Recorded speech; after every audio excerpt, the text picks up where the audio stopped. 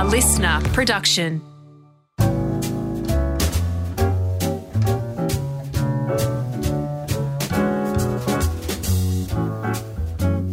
Hello, I'm Gary Megan and welcome to A Plate to Call Home, where we explore the stories behind the food and get to know some of my food heroes. It always sounds better in Italian, right? The romance, the charm, the history, and of course, the food. Giovanni Pilu owns and runs, along with his wife Marilyn, one of Australia's finest restaurants. Well, let's face it, one of Australia's best views. It's called Pilu at Freshwater, and they've had that since 2004. Born in Sardinia, he says he was always destined to cook.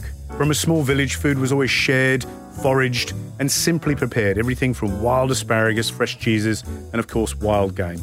He's a regular visitor back to Sardinia. Well, he was until things changed, thanks COVID. But he's a champion of all things Sardinian here in Australia. It was a great chat, so here is the very charismatic Giovanni Pilu.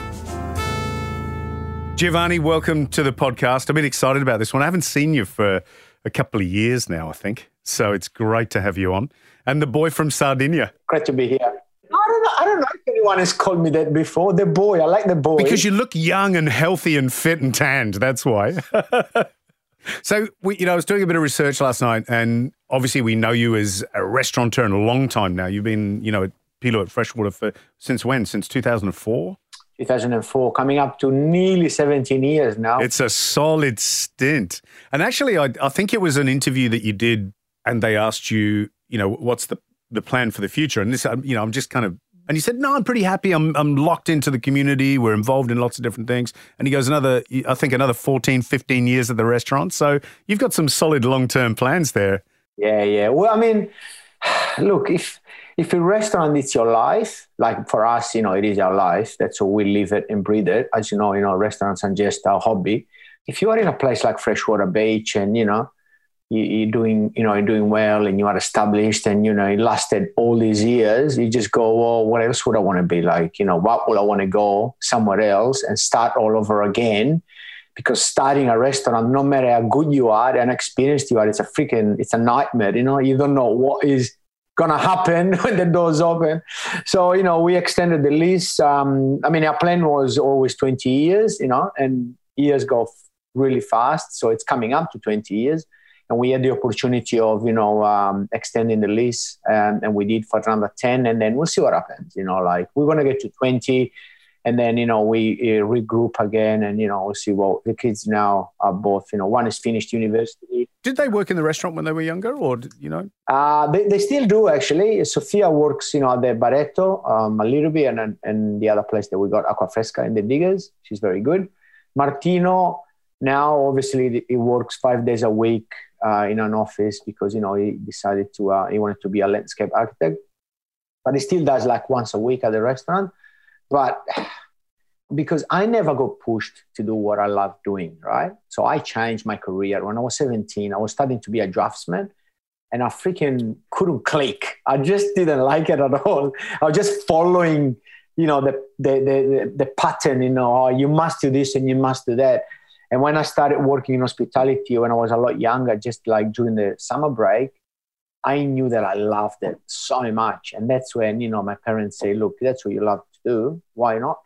I always said that to my kids, do whatever you want to do, but love it, because otherwise it's going to be freaking hard, no matter what it is. So, that idea of knowing that you're from Sardinia and also knowing that you are a champion for kind of regional Italian food, I want you to drag us back there, paint a picture for us, Well, in actual fact, when we started at Cala Luna, which was a first small restaurant, for me it was a no-brainer because that's what I knew. And back then, I remember that, it was almost like trendy to go, food from one region only. No one is really doing it. Everyone is doing, like generic Italian, done well. And there was only a couple of restaurants, I think, that I can remember that they were doing a similar thing to what we were doing, like Borricordo or Lucio's, those institutional places but like literally there was like 2 or 3 of them. And for me that's all I knew.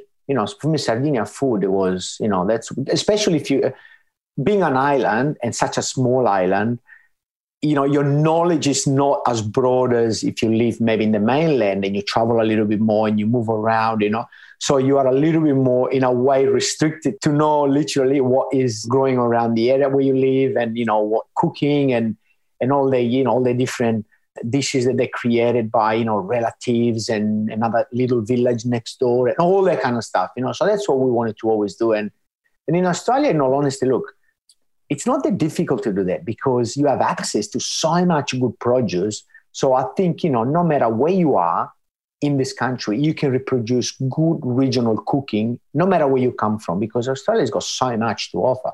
So, that's what we did. And it was, in a way, easy because, we're not trying to reinvent anything. I'm going, you know what? I'm from Sardinia. Let's do Sardinian cuisine. A couple of things, obviously, that you can replace, like, the fregola, the pane carasau, the botarga, that then, I started making my own botarga because, like all that kind of stuff, like, it was just, like I said, not even as difficult to do Sardinian cuisine. And, and then we exposed then Sardinia to a lot of Australians that, I was just going to drag you back into that and say, well, explain that, because there'd be people that are listening going, hang on a minute, what is fregola and what is, botarga? And I know people are more familiar with it now, but it's still, people like you have brought that into the marketplace. We've all gone to our specialty shops and gone, excuse me, can we get this? So what are those things and how important are they to you, for example? Because it's an island, and it was invaded by so many different cultures, the food of Sardinia is very diverse, I guess, from the rest of the mainland, because you have the influences from Catalans, the North Africans in the south of the island, being close to, North Africa. So, you get the fregola, which resembles a couscous, or, the botarga, which is a dried and salted fish, raw. So, the Arabs did that. All that kind of stuff, we got from Sardinia being colonized. And when we started cooking with, these different ingredients, people had no idea what the stuff was, man. I remember in 97, 98 at Calaluna, we used to put botarga. We had a glass board and we used to do a simple spaghetti alla botarga, right? The biggest job was trying to explain to people what botarga was. And trying to make it sound delicious. And trying to make it sound as delicious as chicken carbonara or pascaiola or something, and then people tried it, and then, they started then asking it back, and that's what we wanted to achieve. We wanted to go, what, why don't you try it? I mean, like I remember when Beppe, poor guy now, he passed away, but he always told me the stories how, he used to go, try these mussels or try this calamari or try this octopus. And people used to go, what? Calamari? That's bait. I use it as bait. And then people used to come back and go, have you got any more of the calamari there?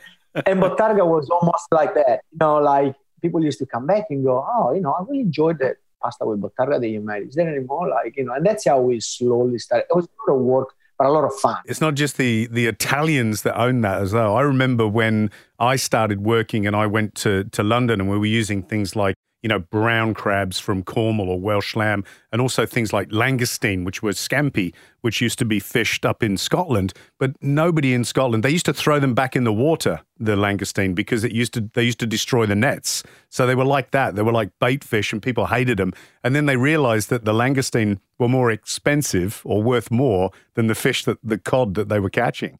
Became better fish. Unbelievable. It's like swordfish. Yeah. Swordfish. Just I remember they used to come from, the fish market, Claudio's, and they used to bring a swordfish loin still on the bone. I remember he used to come into Calaluna on this thing on his shoulders, used to dump it on the table and go, make me an offer. Like, how much do you want to pay? Because we got so much of this stuff. Swordfish. And I just go, really? Yeah. Yeah, people don't really understand it. And now, you pay $40 a kilo for swordfish, all this kind of stuff. So botarga was, it was big for us because, we were buying Sardinian botarga, which I always believed was the best in the world. And then, we discovered that Sardinian botarga was made with Australian fish roe. And I went... Really? Yeah, just like crazy. And I was always, saying to everyone, the Sardinian botarga is the best. There is no better. And then when I find out about, the Sardinians were buying Australian raw, till now we buy, the same raw from a fishery up in Byron. And I've been mullet fishing with them, and it's an amazing roe that they say it's one of the best in the world. Yeah. So is it from mullet? Is the roe that you use? What's the fish that they catch up there? Grey mullet. Grey mullet. Yeah. The males get separated from the females, and then the males get sold just frozen, to I think the Middle East, or they love that kind of fish. The beautiful fish, if you do it in the right way. And then the females, what happens is the roe gets extracted from the head side, because you got to take the head off, because if you try to take it up from the belly and you make a cut, you can split the membrane and then all the eggs fall out. So then it comes up. They keep a little bit of the skin underneath, which is called the scallop, and then retains the eggs inside the sac, and then it gets simply salted and dried, and then you can do so much with it. Yeah, see, I'm excited by this and licking my lips, and Dave, the producer's going, "What? What are you talking about?" Huh? So it's until Dave, you come and try it, and then you'll be addicted. I promise. Absolutely, I'll be right over. Yeah. Oh dear. So take us back to when you were a little boy, because I was laughing at it. Obviously, you did an interview at some point where you said you got your gun license. And I'll put that in perspective. People are going, what? You got your gun license before you got your car license. What you meant by that was when you were growing up, it was all about foraging and collecting things and the neighbours cooking. I want to hear about that. Oh, look, obviously coming from, country, village, foraging and hunting, it was massive, Still today, like 2 days ago, I spoke to my father for about 45 minutes about his hunting day on Sunday and how many boars they killed and how windy it was and how many got out. It's massive. It's such a big thing, especially wild boar hunting. So when I turned 18, I was able to get my license for the gun. And my father was, so proud of it before I got my driver's license. So I could then go, hunting legally. And that was amazing. Like I loved this so much, and it was. So, can you paint a picture of the landscape? I mean, where did you grow up in Sardinia? Was it very rugged? Like Sardinia, especially the north part of the island, probably from the center to the south. That's where most produce gets grown in Sardinia, because there's a massive flat. The Campidano flat is called.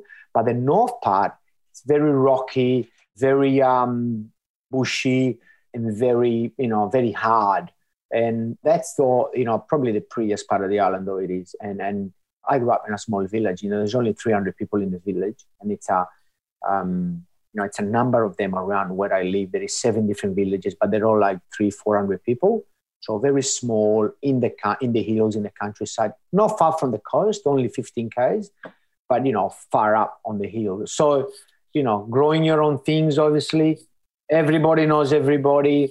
And then, doing those things like in winter, going hunting and foraging. I mean, I get still so jealous and excited when my father sends that we Skype and he goes, look, I'm porcini today, 2 crates of porcini. Ovuli, have you heard of ovuli? No, I haven't. Ovuli, it's a mushroom that I still salivate when I see them. So it looks like an egg, right? So it's red on the top, orange red, and then on the bottom it's got like a white part of it. It looks like an egg, like a little frill. Yeah, and they are so good, and you eat them mostly raw. So all this stuff that I grew up with that I miss now, if I'm And where do you find those? I mean, when you're scuffling around in the. So you know your spot, and no one tells you where the mushrooms are, because as you know, they you can get them from one year to the next, and basically they grow in this bush that it's called corbezzolo, which is almost like very unique to Sardinia, which is like a wild strawberry tree, and flowers in winter.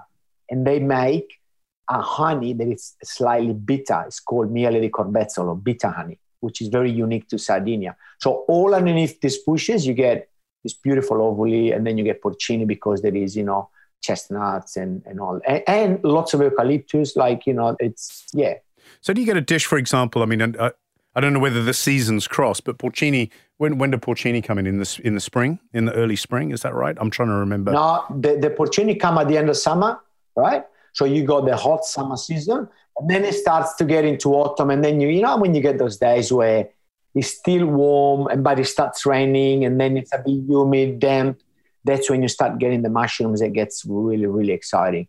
September, October, November. Well, truffles come at the time, the good ones, the winter truffles, and all the mushrooms. And then the hunting season kicks on in September and it runs until about the end of February.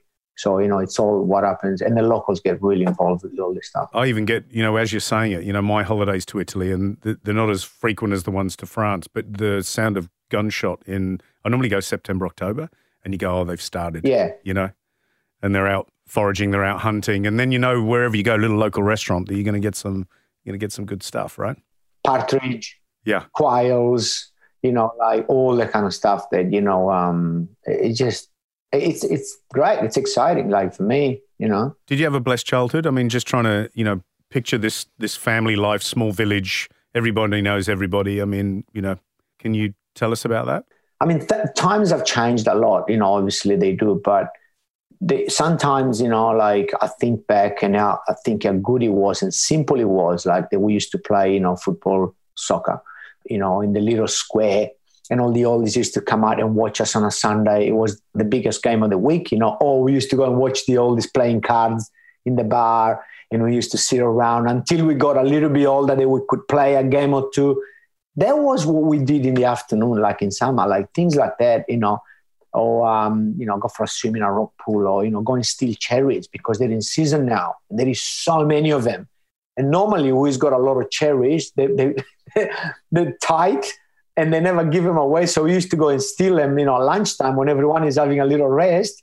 And then we have a swim in the afternoon, like, in a little rock pool. And then were our days. And then, obviously you went to the beach nearly every day, and it's just so good, times that I'm sure they'll never come again. Looking at you though, you must have been a cheeky lad. Did you ever get up to more mischief than stealing cherries? I was a bit bad, and I've got a dear friend of mine that we grew up together and we were really, really close. And then, as I was driving around and, 18, 19, we kind of took different paths, and I could have gone with him, but he ended up in jail for 11 years. And lucky I took, the other way. But yeah, I wasn't as crazy because, it was tempting to do silly stuff when you're young like that and you get bored sometimes because, let's be honest, look, in winter, if you live in such a tiny village in a small area where nothing really happens, you get bored and then you do stupid stuff. And lucky I didn't go drawn to that. Why did you take a different path, do you think? Whose influence was it, or is it something that's in your head? Gary, I'm a firm believer that upbringing and education at home, it plays a massive part where you become, and and not in sometimes maybe your profession or a professional life, but I think your mentality, your honesty, and all that kind of stuff. That then you get to a point where you got to make a decision, and you go, "Well, that's not what my parents had taught me. That's not what my father did. That's not what my grandfather did," and that always played in the back of my mind. So I think that helped me a lot. And going, no, that's too stupid. I'm not doing that. And thank God that I went the other way, to be honest. Yeah, I think, in my life, I had two very close friends and we stuck together and it kept us honest. And yet our broader group of friends, because we're not the same island as you. We're from a little place called Hayling Island, which is more like a suburb of Chichester and Portsmouth. It's certainly not as romantic and wonderful as Sardinia sounds. But it used to, and maybe people from Hayling will go, no, but it because it was a summer destination, had a bit of a drug problem, and a few of my friends got really caught up in that, and really sadly over the years have passed away because of just what they got caught up in. And I've often asked myself how I ended up just taking a different road, but I reckon it was just the three of us that just stuck together and maybe had a different idea of how we should move forward. I agree. Yeah, upbringing, company, education, all that kind of stuff, Explain to us how you got to Australia, because you came quite young, didn't you? Yeah, I came when I was 22 for the first time. And when I met Marilyn, she was traveling in Sardinia, and, we went into this bar very casually for one last beer before we went home with a friend of mine. They literally forced the steering wheel. I was driving for one more beer. I think it was the luckiest turn of my life, to be honest, just for one more drink. And we walked into this club and Marilyn was there and we met, and it was crazy. Like, the way that we met. Oh, so you came to Australia for love. Yes. Yes. back then I did. And, it's funny because she spoke very like broken Italian because, she's got Italian background and I didn't speak one single word of English. So it was, an interesting couple of weeks when we met. And, then Marilyn, after 6 months spending time together in Sardinia, she came back. And then, again, that's how life is. I had to make a decision because, we talk to each other every day over phone calls. And I remember, the phone booths, right?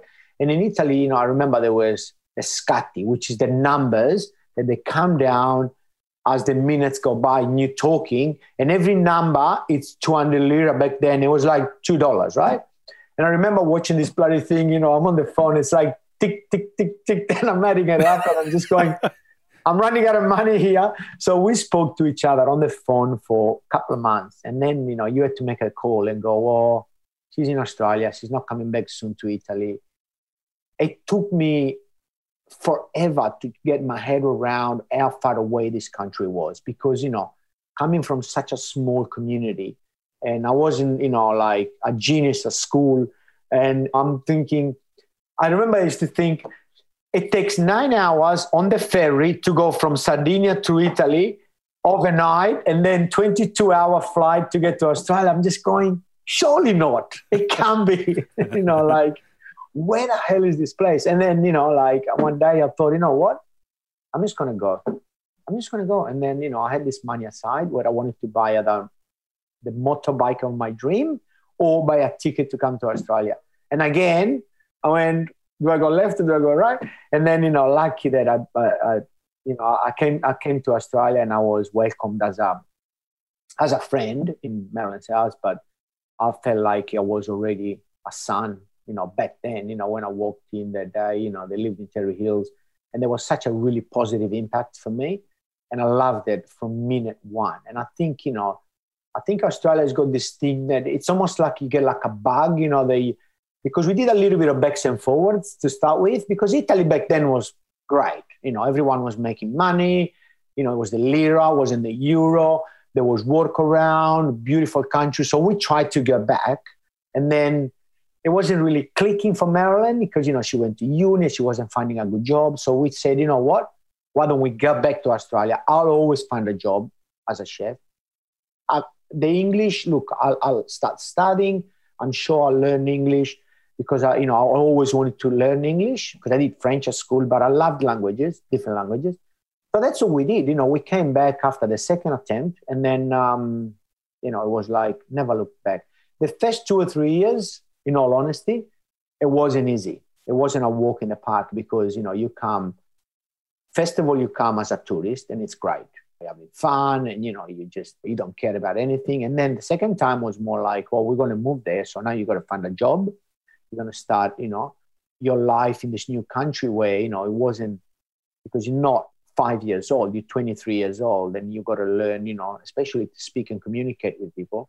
And that was quite challenging. But, I went to TAFE and not because, I wanted to learn more the cooking side, but I think that, to learn English, I had to break away from the Italian communities that I was playing soccer with. And, I never learned a word of English.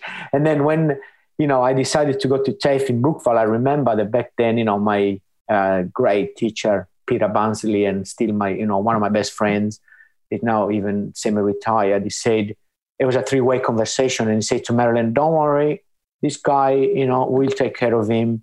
We'll help him out. You'll do well. And I was, so well looked after. And I think TAFE, really gave me such a great opportunity because, the kitchen side of it, it wasn't even that difficult, but the theory side and the communication side of it, that's when I needed help. And they really did help me a lot. So, things, started clicking and, I was loving it more and more. And, and slowly you start embedding, a new culture, a new country.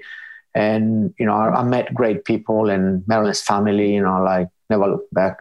It sounds like you traded, small community for a bigger one, a very different one, but it's nice that that's part of feeling like you belong somewhere and that you fit.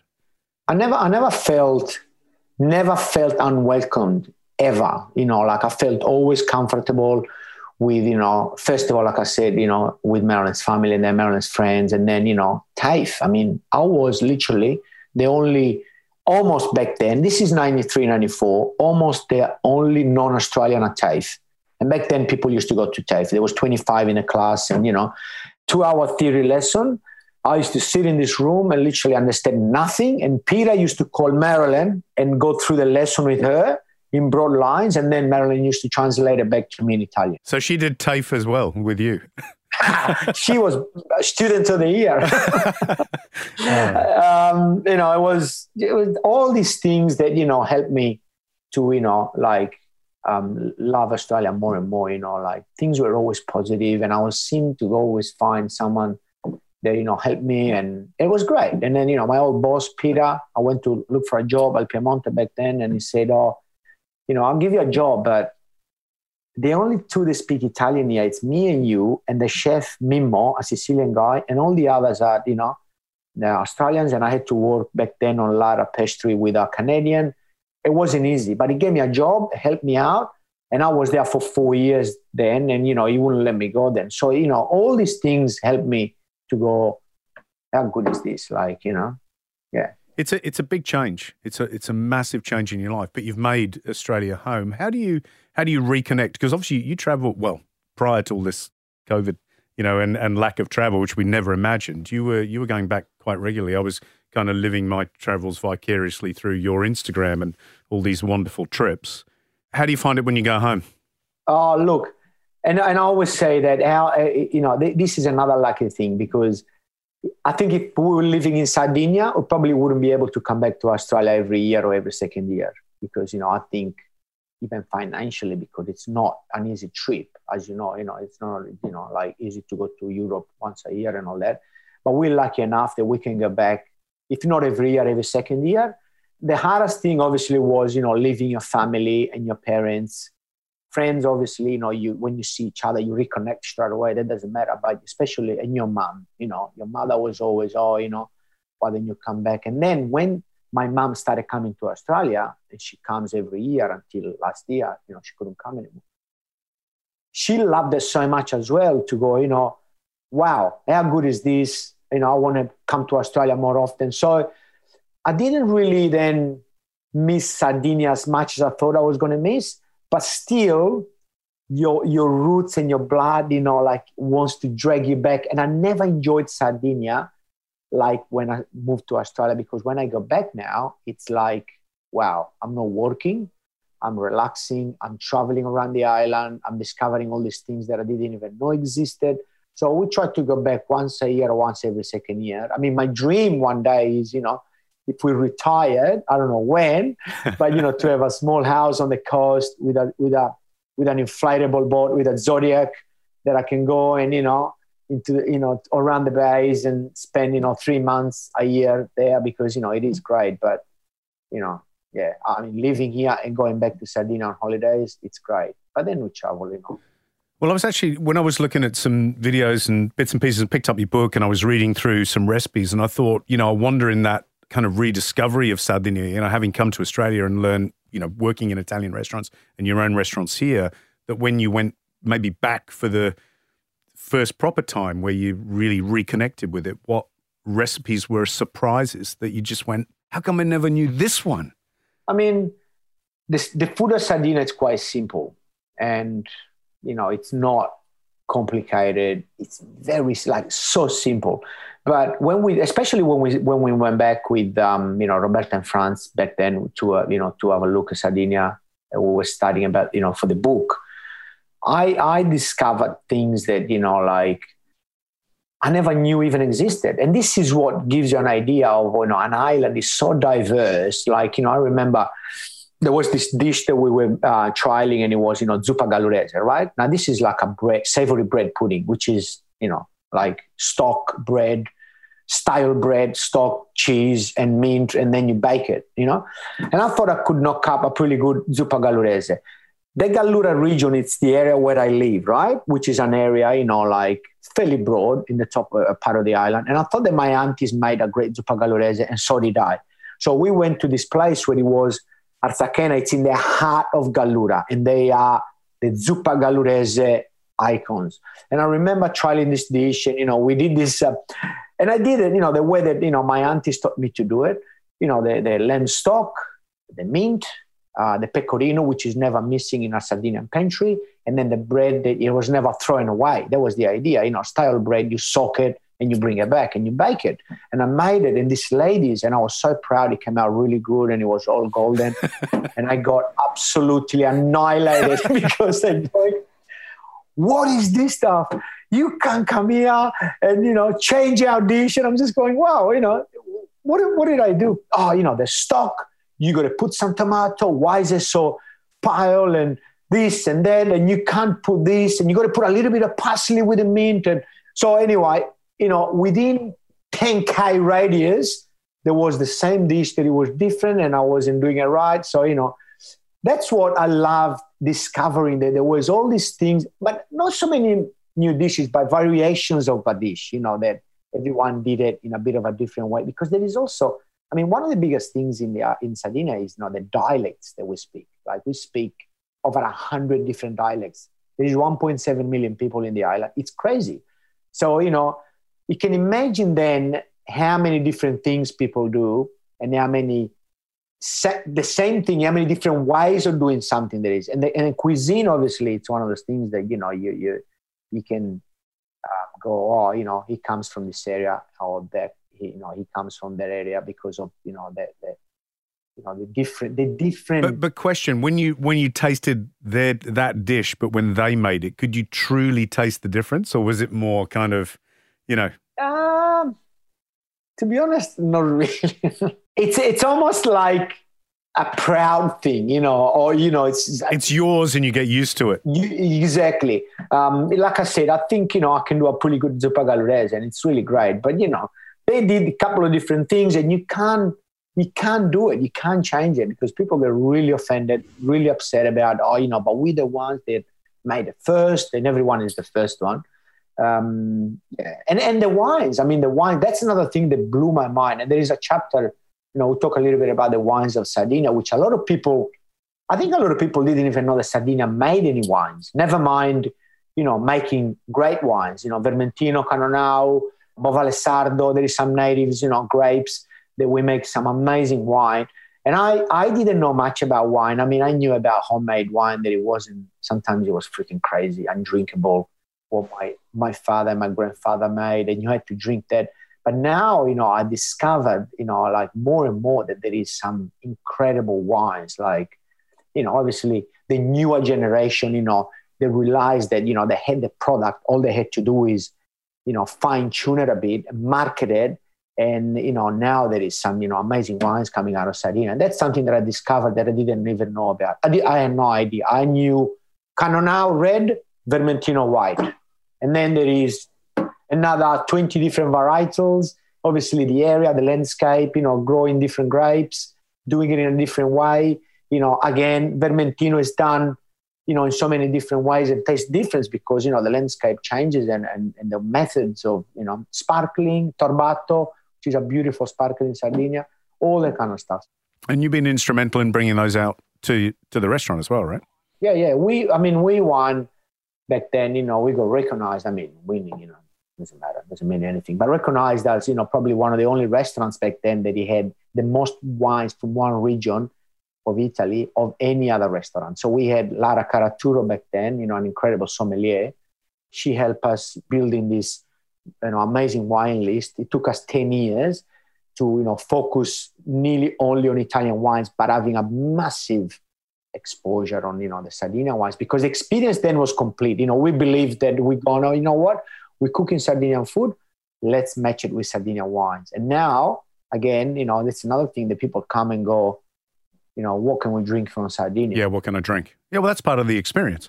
The beer, the experience, and the Sardinian beer, Icnusa, that no one knew about. Now it's one of the most popular beers, almost like in Sydney, every restaurant has got Icnusa. As much as people know Peroni, now they know Icnusa, so it's... Must make you very proud. And look, I love the idea that, when you talk about the restaurant being your home, that it's an expression of your home. And people, that's the first thing you do, right? You want to be told. I don't like even looking at a menu. You know, I go, what do you want me to eat? You know, I just want to eat whatever I have no allergies that I know of. It's very easy when people say to us, can you just cook for us and, you know, don't worry about we eat anything. That's really easy. Yeah. I love making this series, and I hope that you love listening too.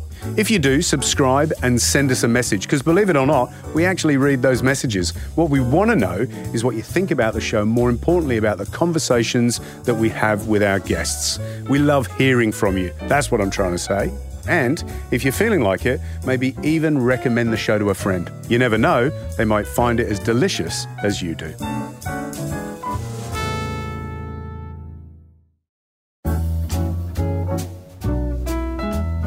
If I drag you right up to the present date, what are your favourites right now that you've got on the menu or on the wine list that you love to put together? Look, on the menu at the moment, we're focusing a little bit more on seafood because it is summer. So we do a little bit more seafood in summer and maybe a few more meat dishes in winter.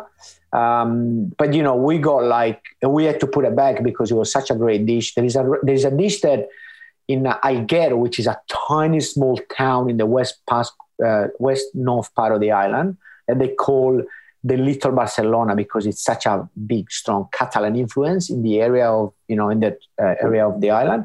And they make this dish with lobster, right? And it's called Aragosta a la Catalana, which is Catalan-style lobster. And it's literally, you know, as simple as boiling the lobster, you know, for however long, depends how big it is. And then take the meat out, and then you make a salad with pickled onions, tomatoes, some herbs, celery. So it's like a salad, and then you know put the lobster meat through it. You know, you cut it into small chunks, and then you know you just serve it back in the shell. And it's such a great way of eating lobster away from, you know, all the other traditional ways, which I think, you know, sometimes is crazy what they do with it. And now at the moment we have Western Australian marrons. For me, that dish. Yeah, that's a real lobster in my mind. That is better than lobster. For me, it's the best crustacean in Australia. Like, we get them live and, you know, we steam them and then we make this dish out of it that we added on the menu and took it off. And then now we're putting it back. I think maybe even today it comes on because people just could not get enough of it and they kept asking back. So the difference for me always is that, you know, when I first came to Australia and you eat lobster, which is crayfish, because the waters, you know, the Pacific, correct me if I'm wrong, but they're clean, it's different water. And so the taste, I would always said, you know, I'd rather have good prawns, you know, but then when you taste a marron, because it's so sweet, it reminds you of those, you know, the classic kind of European lobster. And that's what I mean. For me, it's the closest flavor-wise that you can get to the European lobster or the Sardinian, for me anyway, which, you know, I don't get with other crustacean or sometimes even fish, you know, because you're right. I mean, I went to, you know, I was lucky enough to go to South Australia and I visited, you know, a number of farms, including, you know, the mussel farm. I went to Spring Bay. Man, the mussels of Olbia, where I come from, when you open the pot, it's an explosion of, you know, smell and the flavor. And they live in crazy waters compared to Australia, like dirty near the port. But that is what sometimes, you know, because they are filters and they filter all these waters and then the flavor just intensifies. Where down in Tasmania, where the mussels were farmed, you could see the bottom at 20 meters. Like, which is beautiful, but it expresses itself in what you're eating, right? I've always been, and you are the same, you're a champion of Australian food, and you buy into the same, I'm trying to think, the pitch, where Australian produce is incredible, it's the best in the world, and blah, blah, blah. But, you know, there's a reality that, yeah, you know what, you're never going to compete with the French with cheese, for example.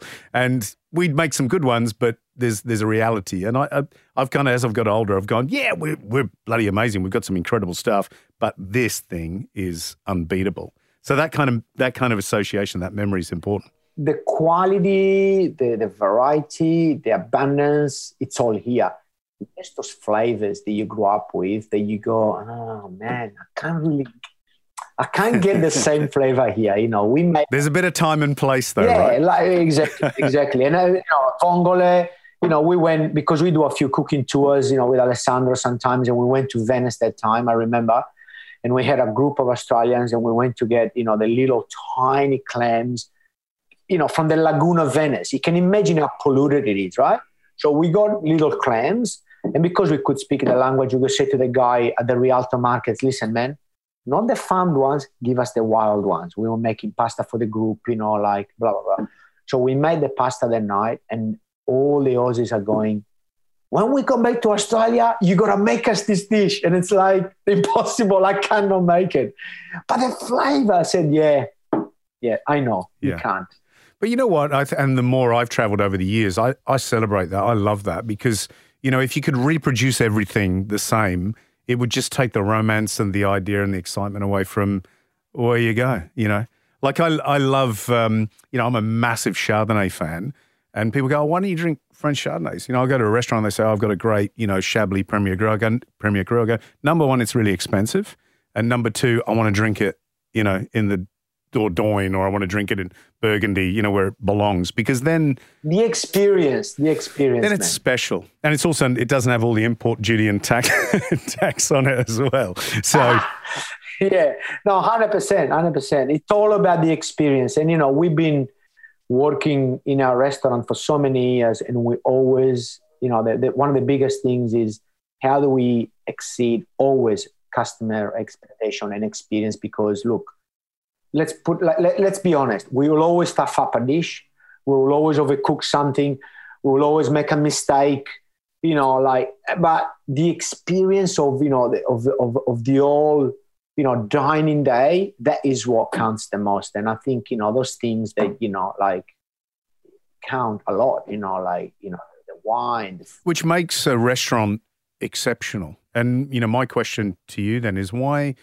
and you've expanded, but you haven't opened 10 restaurants. You haven't taken that Sardinian idea, for example, and gone, you know what, I'm just going to open a chain of pasta bars, for example. Why haven't you done that? Because I'm sure the opportunity's been there. Many opportunities. I never forget when, and that could have been a great opportunity, but maybe now I think back and we go, you know what, maybe it's lucky that we didn't take it, because if you can't control, we like to leave the restaurants and be in it, right? Because otherwise it's really hard.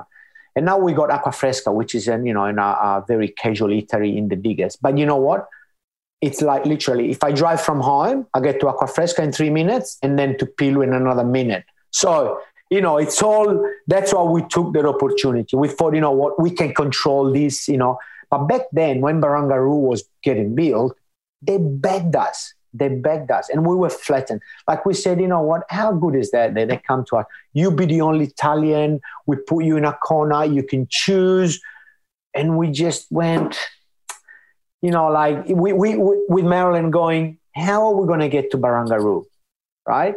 In a hurry, every day, being in there. And we just couldn't commit because of that. With the experience that we give at Pilu Freshwater and Barreto, we got to be in it. You can't, of course you got to have your days off, but we are in the restaurant 98% of the time of the year. We're there, like literally, Yeah, proper family business, isn't it? Yeah, it's a family business. It's a lifestyle.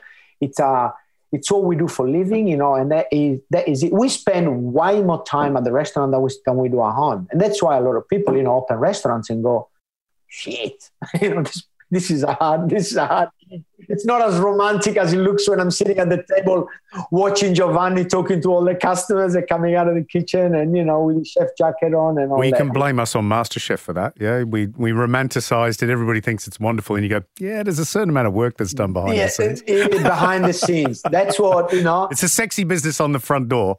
At the back door, it's a different thing, isn't it? People see the 3 hours of sitting in a beautiful table overlooking wonderful freshwater beach, drinking great wines and eating great food and go, I can do this. This is amazing. Look at Giovanni, he's having the time of his life. Yeah.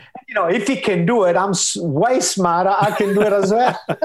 I love that. It's very funny. But you know what I actually did? I put, your business model on a bit of a pedestal. When we first started filming MasterChef in 2009, we moved up to Sydney. We were up there for 3-4 years. And I used to look at that and go, you've probably found one of the most beautiful places, in Australia to open a restaurant. It does feel like a home. It used to be a home, right? So it it's got that feeling of your place and stamped on it in everything that it does. And you live locally, and I'd say to Mandy, I go, gee, look at this, amazing.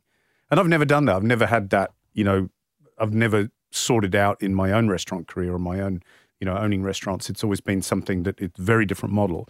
But I certainly admired it. I started getting all wistful and romantic. I remember there's a really, and I don't want anybody to shoot me down, but I think it's South Curl Curl. We used to walk the dogs at North Curl Curl and then go to get a really bad coffee at a little cafe that's in the surf club there. And I used to stand there and say to Mandy, I know it cost a few $1 million, but gee, this place would be a great restaurant. Yeah, no, it still is a decent cafe, but yeah, never been been that good. And I just thought, gee, anywhere else in the world, that place would be worth millions of dollars, I still go, all the surf clubs in Australia got the best spots in the country, right? Freaking dreadful coffee shops. And sometimes there isn't even a cafe, which I just go, you know what? Why don't you rent this space to someone? Yeah. They pay you rent. You start making a bit of money because they're always broke. Yeah. And you create, some of the best restaurants in the country. But I don't know. Mind you, that's your Italian brain. You'd be charging for space on the beach if it was up to you, yeah? Yeah, no, exactly. Like the guy that he wanted to open up in Bondi, remember? And he wanted to section off a section of the beach and charge to put it like... Get stuffed. It's free here. The restaurant industry's probably been the hardest hit industry because of COVID, because it's social and it's everything that COVID hasn't given us. What do you think its challenges are and what do you think it's going to look like? I think, for us, it was really, really difficult, especially one of the most difficult thing was make sure that we looked after our staff, right? Because, a lot of them, young people, they never have money and they never save any money. So we wanted to make sure that, they were always well looked after. So, I think, we did anything possible. We stayed open, we did tuck away, and then JobKeeper came on, which was amazing, what the government did. They kept us going. And then we got closed up again. Probably what it was, the busiest time of the year in the northern beaches when we had, the outbreak where we had to close probably those 2 weeks that we cancelled nearly 2,000 bookings, which was crazy. But we've been around. We're fighters. We've been through, thick and thin, hard and, easy and good times and bad times. So we understand what comes with it, so we can fight and we can come back. We'll always do, we got a good landlord. We work together, all that kind of stuff, we have an amazing team. So, look, it's been incredibly challenging, but I don't know, man. We're hard to break. We are hard to break. So we would never, ever thought for one bit we're going to quit, or we're going to give this up or stuff this. We regroup. We it's hard, because you got to change and it's up and down and, it's crazy when it's not, into a rhythm or a pattern or, But I think the restaurant industry, it's a bit like that anyway. Restaurants are always, there's always something happening. So we used to getting a phone call in the morning, where the other day all the fridges were off. And then the day after the kurum, you know what I mean? Yeah. Brings back memories, yeah. Yeah, but we you're used to all that. The more experience you have and the more you get used to all that kind of stuff. So I think COVID, it's been a similar kind of thing, a bigger scale, obviously, where, was such an up and down and the unknown and what is going to happen and what is happening. And now we're kind of almost getting used to it. So it's getting actually a little bit easier to live with. Yeah, more resilient. Have you had any thoughts, talking to your colleagues and, et cetera, not just in Sydney, but around the country about how the industry might change going forward? Or, does it force people to be more creative? And have you heard any great ideas, for example? Look, I think we've learned, lots of things, in terms of even rostering, that we learned that, sometimes maybe it's better if we close an extra day or things like that. Even when we did the tuck away, we came up with different ideas. You learn from hard times. Easy times, anyone can do it. My kids can run the restaurant, or anyone can do it. But when it's hard, it's when you learn. And we definitely learned. And speaking to, it's a great community. The hospitality industry, you have some great people that you can talk to, like even interstate or, Australia-wide, everyone is amazing.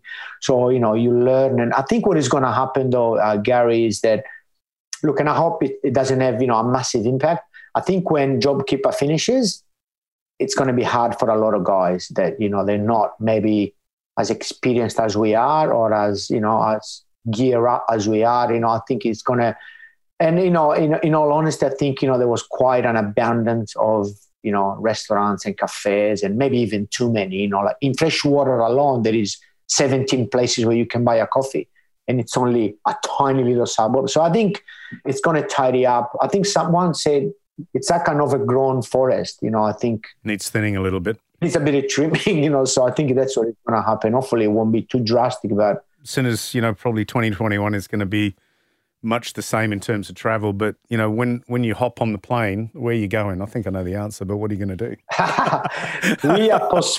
We postponed our cooking tour to Puglia twice, right? So we are aiming for 2022 to take a group to Puglia, which Alessandro and I discovered, a few years back, and we had an amazing itinerary. Obviously, everything got put on hold, but I think that'll be the first trip. And then I got to make it up because, my 50th last year, we were going to go all over Italy, with Marilyn's parents and, our kids and all that. And, nothing happened. So I think there's a bit of that, bit of payback. See, that sounds absolutely wonderful. And you have to tell me, because I was telling Dave, the producer, that I can't even remember when it was, but you and Alessandro were on it looked like a boardwalk in one of the most beautiful places on the planet. You were riding your bicycles. Where was that? Lake Garda. Oh, it was Lake Garda. Yeah. They got now, eventually, look, when it's finished, it's going to be the longest cycle path in the world. It goes 180 Ks all around the lake. And the bit that you saw us cycling, it was, the beginning of it. It was amazing. You got the, like the lake underneath, and we went around because Alessandro's from there, so we did a tour around there, and it was super good. Yeah, unbelievable. Never ate so much cheese, taleggio and gorgonzola in all my life up those mountains. So it was, pretty good. Sounds brilliant. Well, we cross our fingers that you get that trip to Puglia and the trip around Italy. You deserve it. You've worked hard and still run one of the best restaurants in Australia and one of the best places. So thanks so much for being on the podcast. Good chat. Loved it. Yeah, no, great to be here, and thanks for having me, man. It was a real pleasure. Hopefully I'll see you soon. Okay, mate. Thanks, Giovanni. Ciao. So now it's time for my tips and tricks. And Giovanni made me think that from an island like Sardinia, of course, seafood is really important. We're an island. We're just a bit bigger, but our seafood is beautiful. And often people tell me they really struggle cooking seafood at home. Maybe it's the smell, maybe they don't have a good pan and everything sticks. It just makes it troublesome. So this is what I think. If you go to the market and you buy fish, prepare it when you get home. Put it in the fridge, and then you distance yourself from the smell and the preparation, which I know, for example, puts my wife off enormously. Nothing worse than peeling prawns and then cooking them, eating the prawns, and you can smell that kind of raw, shelly prawn on your fingers. Not nice. So that's the first thing. The second thing is, if you don't have a great pan, even if you cut out a little square of baking paper, sounds weird, but put it into the pan, get it hot, drizzle a little bit of oil, and put the skin side down of the fish first onto that paper. It will never stick. The paper actually won't burn. So it allows you to crisp up the skin, turn it over, season it beautifully. You can add a little bit of maybe crushed fennel or a little bit of chili, and then you can slide the paper out, continue to cook it. You can even put a little knob of butter in, squeeze of lemon juice, baste the fish, take it out. It tastes delicious. In fact, I'm hungry. Might have that for lunch. A Plate to Call Home is presented by me, Gary Megan, and produced by Dave Swolensky, and audio production by Darcy Thompson.